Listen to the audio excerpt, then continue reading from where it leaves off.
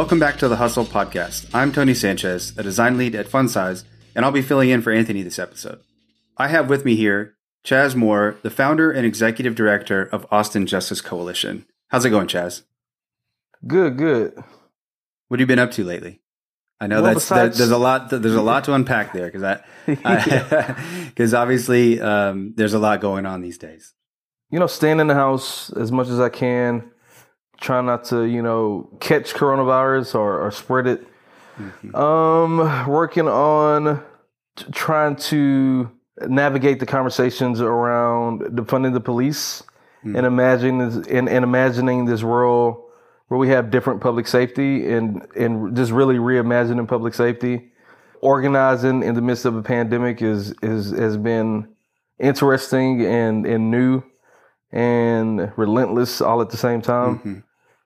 Just taking all this in and appreciating the crazy chaos that comes with the year 2020. Oh man, it has been such a wild ride. I thought last year was wild, and then 2020 hit us. It's been crazy. This is like one of those, just like who would have thought, right? Like who would have thought like this would be this year? Like from, the pandemic and racism, battling out to see who's like the craziest of the two. We all know who the winner in that case is. Mm-hmm. Even some of the crazy good stuff, like some of the Supreme Court decisions, is just like, oh, well, this is, DACA and all that, right? It's just like, it's, what does 2020 mean? I can't wait, man, till we get to like the end of the year and do like the end of year review, the top 10 of 2020. Oh my gosh. Like that I couldn't even imagine. Yeah. I mean, it's been such a intense year, and we're just barely halfway through. I'm anxious, nervous, excited, worried about the rest of the year, but I can imagine looking back and doing that retrospective at the end will be pretty incredible. And it will be a mark in history for a lot of things, and it's awesome to be a part of it. For those of you listening, AJC is an awesome organization that works through social justice means here in the Austin area. And I had the great opportunity of working with the AJC team. Correct me if I'm wrong, Chaz. I believe it was last year about maybe mid-year, maybe something like that. Yeah, I felt like it was a little less hot than this. So maybe I think you're right. Oh, maybe like early May. Was it kind of South by time? Were you doing some appearances or in like panels and stuff at that time? Maybe it might have been around there. It was a crazy time. Yeah. But we had a great opportunity to work together to look at the AJC brand and identity and direction of the organization, and really start to unpack things from a holistic view. And it was really great to work with you all. Shout out Suki, shout out Francis, shout out Chaz, shout out JP, all great folks to work with. Little caveat: I had worked with a previous client, and I was watching the video that another coworker put together, and I was on site at the client, and one of the guys I was working with, he was like, "Hey, what is that?" And because he saw Francis and Suki, and he was like, "What is that?" I was like, "Oh, that's this project that we did back and blah blah blah." And he was like, "I know them," and it was a guy named Barry. You happen to remember a guy named Barry? Barry James. Yeah. He was working with the company that I was working with, and he couldn't speak any more highly of y'all. So also shout out Barry. Yeah, Barry was like one of the original people at the very beginning. He was with us when we were at the Victory Grill before it got its remodel. So yeah, Barry was very instrumental to laying the foundation and the structure in which we have today. So we miss you, Barry. So yeah, for those of you listening, AJC folks are great. I'll give you, Chaz, just an opportunity to give a quick overview of AJC and the mission, for everybody listening here on the podcast. So Austin Justice Coalition is a racial justice group here in town. And, we really wanted to focus on the racial justice part because everybody does social justice, right? Which is a good thing. I'm not knocking anybody that does that, so don't send me a bad email. But, Austin Justice Coalition is a racial justice group that, I'm literally reading our mission statement that educates and builds community power for people of color who live in Austin that need support, community, and liberation during a time of systemic injustice in America, right? And we actually came up with that statement after we did the exercise with you all. You all asked us what was our onlyness statement, I believe. And, we came up with this because we do a lot of the work, if not all of it, through a racial justice lens, because it's America and everything is impacted by race. So that's the lens we work with. And that's a very, very small scope of who we are. Awesome. For those of you listening, check him out. Twitter, Instagram, Facebook, website, AustinJusticeCoalition.com.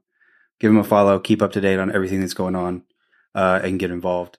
So thanks for that overview, Chaz. I'm going to come at you with a pretty big one straight out of the gate, if that's okay. Let's try it. So George Floyd, right? Mm-hmm. Highly publicized. And I think that there's still a lot of people that don't quite know, the context or timeline of the enormous racial violence within law enforcement. So maybe you could unpack it for us. So why was this incident? Because there's been so many incidents, so many incidents that have happened recent over time, always, right? So why was this incident in particular such a massive moment? I've been asking myself that same question. I think many people in this anti-racist movement, the police accountability movement, the movement for Black Lives, have asked that same question because you're absolutely right. There's been countless George Floyds. There's been countless Breonna Taylors and countless Mike Ramoses. Mm-hmm. And I think the difference is, and I'm going to use a Hamilton reference. I think because of the coronavirus, unlike Aaron Burr, we were all in, maybe not the space, but we were all in a room when it happened, right? Like a larger majority of us were not at happy hour. We were not at work. We were not stuck in traffic to where somebody had to ask us, did you hear about what happened to Sandra Bland? Or did you hear about what happened to David Joseph? Or did you hear about what happened to Tamir Rice or whomever? A very large percentage of Americans, because of the coronavirus and stay-home orders and social distancing, were at home, and we were forced to grapple with watching this man die, right? Like we all watched, the 8 minutes and 46 seconds of him not even struggling, just literally this guy sitting on his neck, and the other cops that were behind the car that we later see in other images. So, the fact that there was no room for all the questions like, well, what was he doing? And this could have been prevented and blah, blah, blah. Like we all collectively viewed it. I think we were all, we were all spectators. Like we were all, like I said, we were all in the room when it happened. And, it was that moment brought us together in a new way, a sad and, and harrowing way. But I think that's the difference, right? I think that's the key difference, that, all the things that came along with the coronavirus and being at home, on top of like this, apparent case of police violence and state violence and anti-blackness and white supremacy, was just right there in our faces. And I think that's why we're seeing the uproar and the uprising that we're seeing today. Yeah. I mean, it's just, we're talking about all the crazy things that have happened this year. And then, whenever that tragic case happened, it was a extremely sobering moment in my reality. It was, I don't know. It's kind of like words can't describe the feelings that I was having. I think that I could say that I think a lot of people felt that way. It's kind of like fortunate and unfortunate to say that, like, okay, finally, people finally woke up. Why did it take so long to wake up? Yeah, and I get that, right? I give an example of an alarm clock, not as an excuse for people, but it just is what it is, because we're all human. And you and I and most of us, we have a meeting at 9:30, so we try to wake up at 8. We set the alarm for 8, and If you're like me, I hear that alarm, but I ignore it. and then it takes the third or fourth time for that alarm to go off for me to realize, okay, I need to wake up and I need to start getting ready for the day. So, I think there's been an infinite amount of alarm clocks from the moment, the first ship of Africans that were, enslaved from the continent of Africa came upon these shores. And when, European settlers slaughtered, indigenous folk, fast forward to, and all in between that, right? I think another huge alarm clock was Emmett Till, which started the civil rights movement, and so many others, right? And I think George Floyd and his family, I hope they find some solace in the fact that maybe, just maybe, George Floyd was the alarm clock that resounded so loudly with so many of us and made us realize, okay, we can't stay in bed any longer. We can't sleep any longer. We have to get to work so we can get to this place where we all deserve to be. Yeah. Something's got to change. Yeah. Incredible. So kind of taking it back home a little bit, in Austin, there were incredible showing of force of change and protest. And so I assume that AJC saw a massive spike in public attention from following those events. I saw you on everywhere.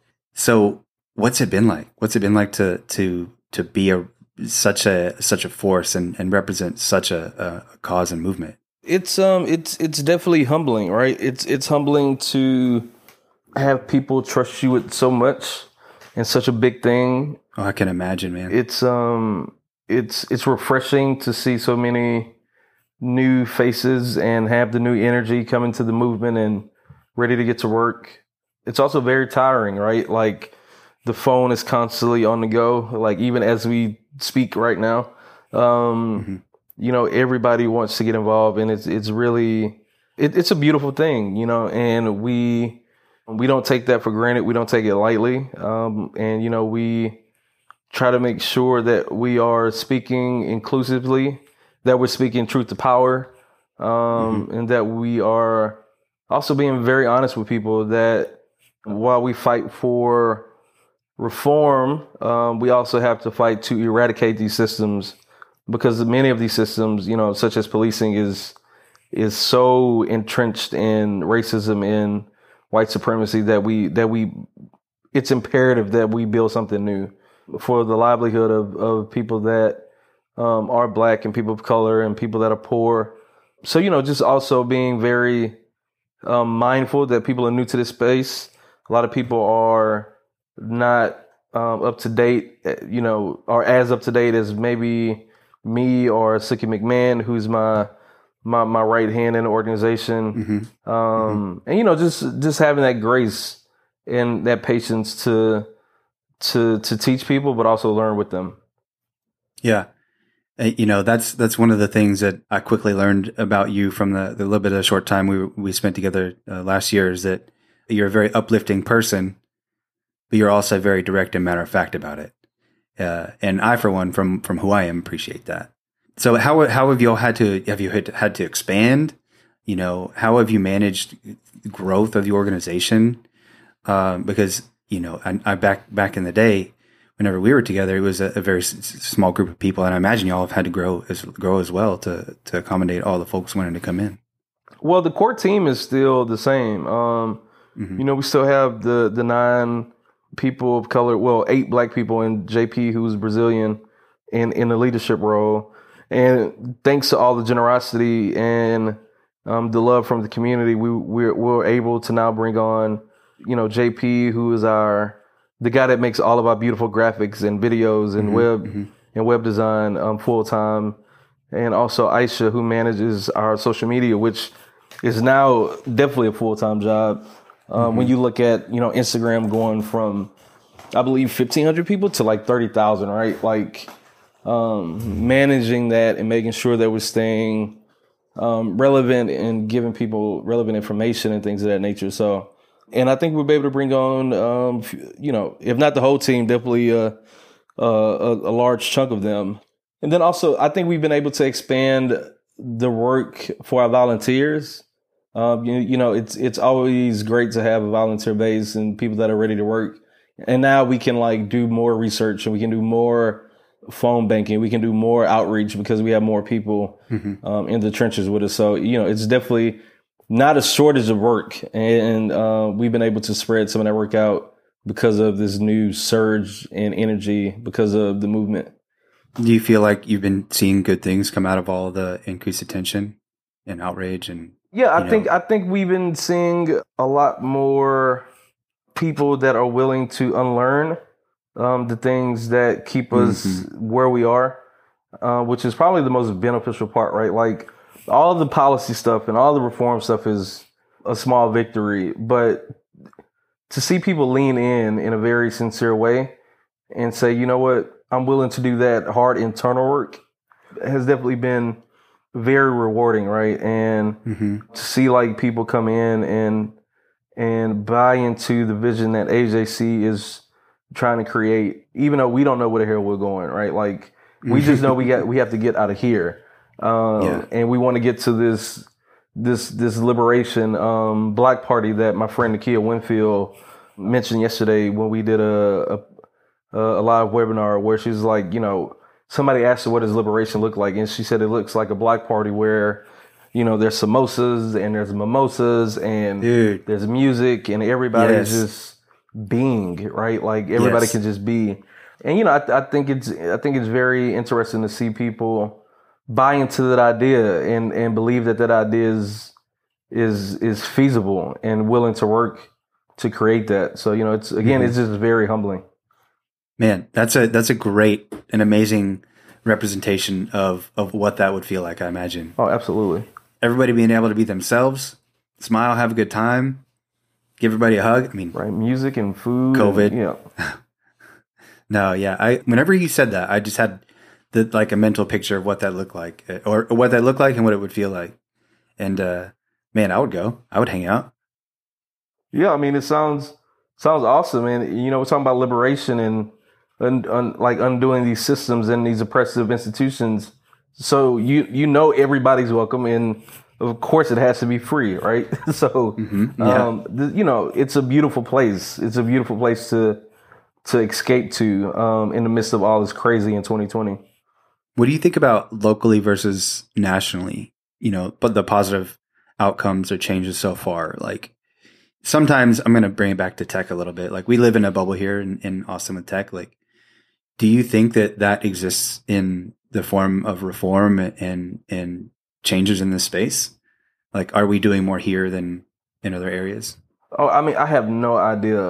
Cause right, I'm not in all these other places. I see the snapshots, right? Like I see Minneapolis is talking about disbanding their police department, which is awesome from an outside perspective. But I don't know those community conversations. I don't know the internal conversations that they're having in the community. But I imagine with the current national conversation or debate around reimagining public safety and reimagining policing, that everybody's, like all these communities are doing the work. At least I hope they're doing the work to get towards or a march towards a more equitable and equal society.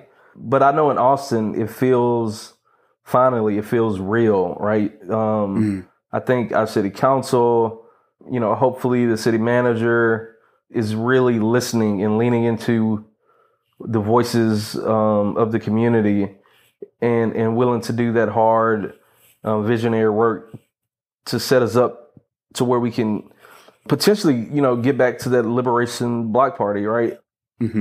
So, as far as Austin goes, I think it's happening. I see people in tech bursting that bubble and realizing that, hey, we have resources and tools that can help us get to where we need to go. I see it in, even financial resources. Like we've been able to bring in so much money over the last couple of weeks because people are investing in this idea of, really unpacking and unlearning and undoing racism. So, yeah, I think Austin is on the right track. And I think we just have to keep this energy and keep the momentum to make it sustainable and to make it real. Definitely. Kind of like thinking on the other end of that spectrum. Do you think that there are things that non-minorities are doing that they could potentially think are helping, like in response to everything that's going on, that are that you feel might be more harmful to Black communities, or just the whole, the movement as a whole? I think something that non-people of color and even people of color that are holding on to white supremacist ideology and capitalist ideology, I think the most detrimental thing that people can do is say Black Lives Matter and fight for equity and fight for equality, but still hold on to white privilege, and still hold on to class privilege and still hold on to male privilege, right? Like you can't do both of those things. Like you have to quite, literally pick a side, right? Like if you're fighting for equity and Black lives, you have to, it's a requirement that you let these other things go. So absolutely, if you're fighting for this, but you're still holding on to this ideology and these philosophies, I think that's the most detrimental, because it's going to show up in one way or another. It'll show up in you calling the cops because a Black person is walking around your neighborhood and you think he's up to no good or she's up to no good. It'll show up in how you vote. It'll show up in where you spend your money and where you spend your resources. So yeah, I think we have to be honest about that. I think there are a lot of white people that come to the marches and rallies, but they're not quite ready to have those conversations. And I think that's the most detrimental thing. Yeah. I'll say this too. I think you hit the nail right on the head there, that to be part of it, it has to be you, because it will show. And one thing that I've noticed lately is people, places that I've gone, things that I've heard, is that there's a lot more checking going on of if somebody says something or if somebody is acting a certain way or being a certain way. I've seen and heard people checking people on that a lot more. And I think that is something that I haven't seen ever in my life. Yeah. And I think it's awesome. And it's hard. It's hard. It's hard to have those conversations because it's changing behavior. It's changing one behavior of someone, because I think that to the majority of the cases that we are all kind of not necessarily afraid but to correct somebody, but people are going outside of those comfort zones to correct people on what's right. And I think it's amazing. I've seen that happen quite a bit. Yeah, absolutely. I couldn't agree more with that. So I had another question too, because I was listening to this other podcast and it was an interview with a Black woman, and she was talking about, she's going about her day, doing her daily thing. And she got a notification from Venmo, and it was like, somebody sent you some money. And I was like, okay, well, where did this come from? And she opened it up, and it was like $5 or something like that. And it was like, enjoy a coffee on me or something to that effect. And she's like, where in the heck did this come from? And she figured out where it came from. And it was a white friend that she had back in college, years and years and years ago. And I haven't talked to him forever.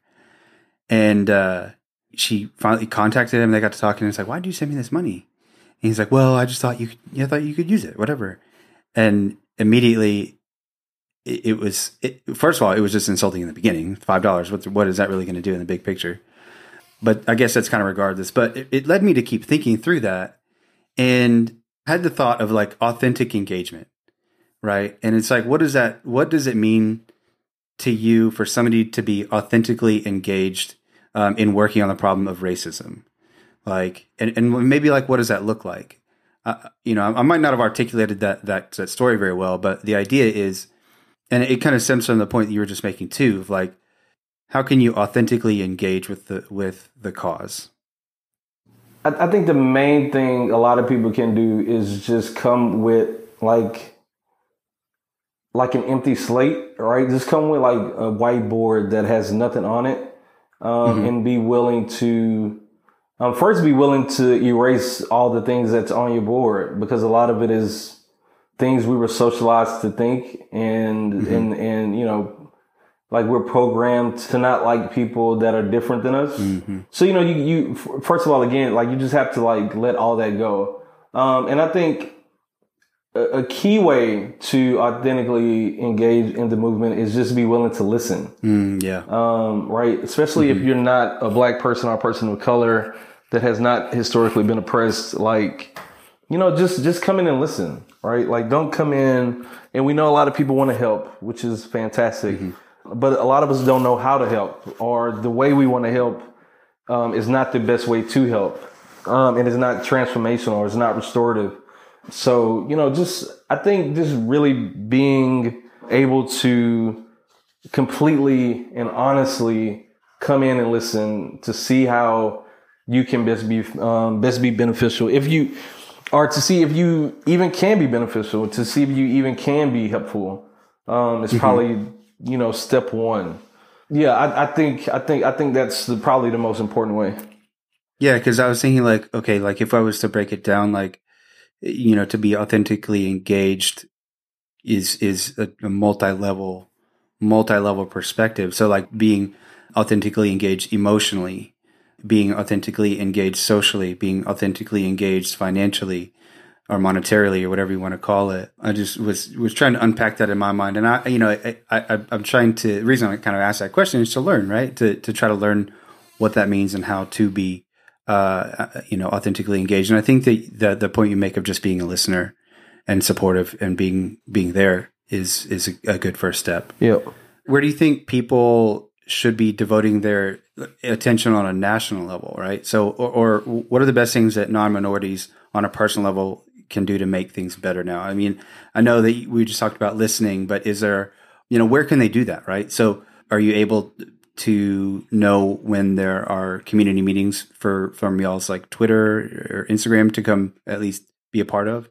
I think getting engaged with organizations like ours, you know, Austin Justice Coalition, go to the website, you know, www.austinjustice.org. I think we are really a good place to start. But, you know, we're not the only organization. I think, you know, there's organizations like CCU, Communities of Color United. You know, you have your local Black Lives Matter chapter here, Black Lives Matter Austin. You know, I think building sincere relationships with, you know, Black coworkers, or Black neighbors and learning that way. Also doing, you know, your own homework and reading the books about race and anti-racism, right? I think How to Be an Anti-Racist by Ibram X. Kendi is really a really good book for a lot of people that are new to the space and new to this movement, to get started. You know, there are podcasts, there are like Medium and blog posts that are constantly talking about this stuff. You know, it's so much that people can do.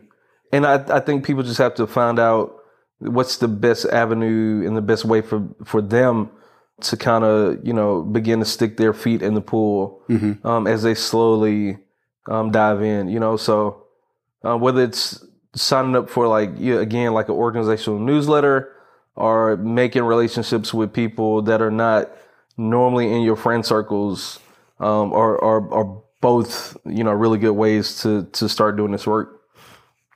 Just getting involved and being an advocate for sure. Yeah.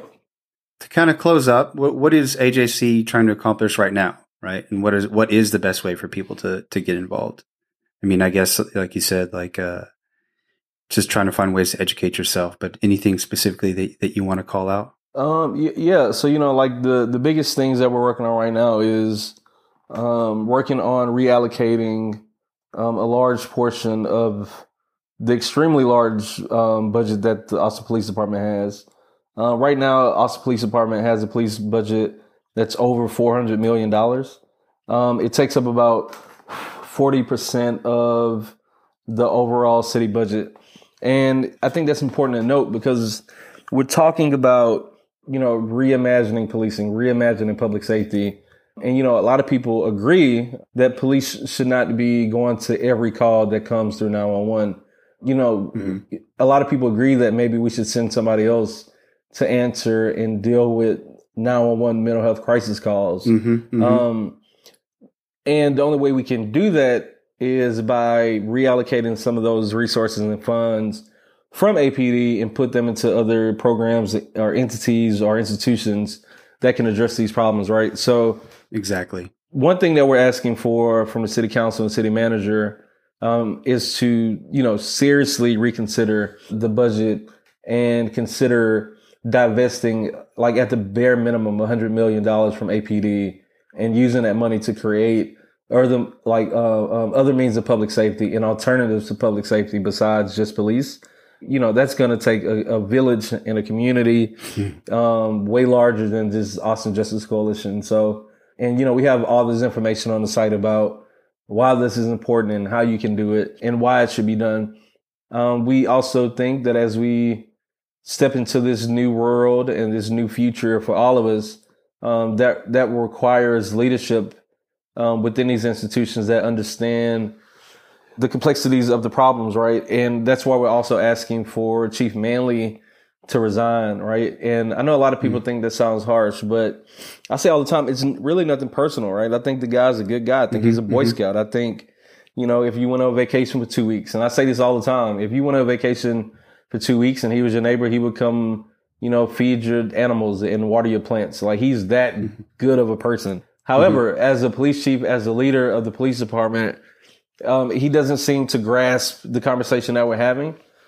He's been very quiet. The officers under his leadership are responsible for not only the murder of Mike Ramos back in April 24th, but also shooting quote unquote non-lethal rounds at, Justin Howell and Brad Ayala, who suffered some serious injuries while they were at protests. So we think it's also important to have leadership that can work with the tension that the community has with the police department and work through that and work with the community so we can build and have these better institutions and alternatives to public safety. So those are the two main things that we're working on right now. We would love for everybody to help us, move the goalposts on these.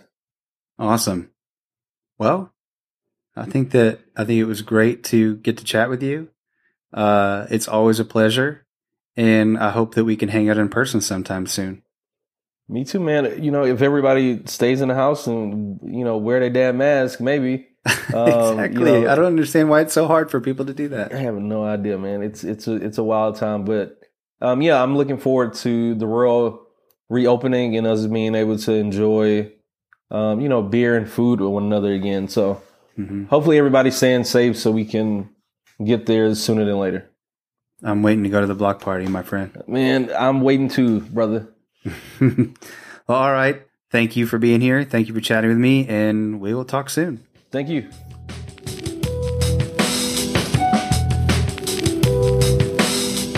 Hustle is brought to you by FunSize, a digital service and product design agency that works with inspiring teams to uncover opportunities, evolve popular products, bring new businesses to market, and prepare for the future.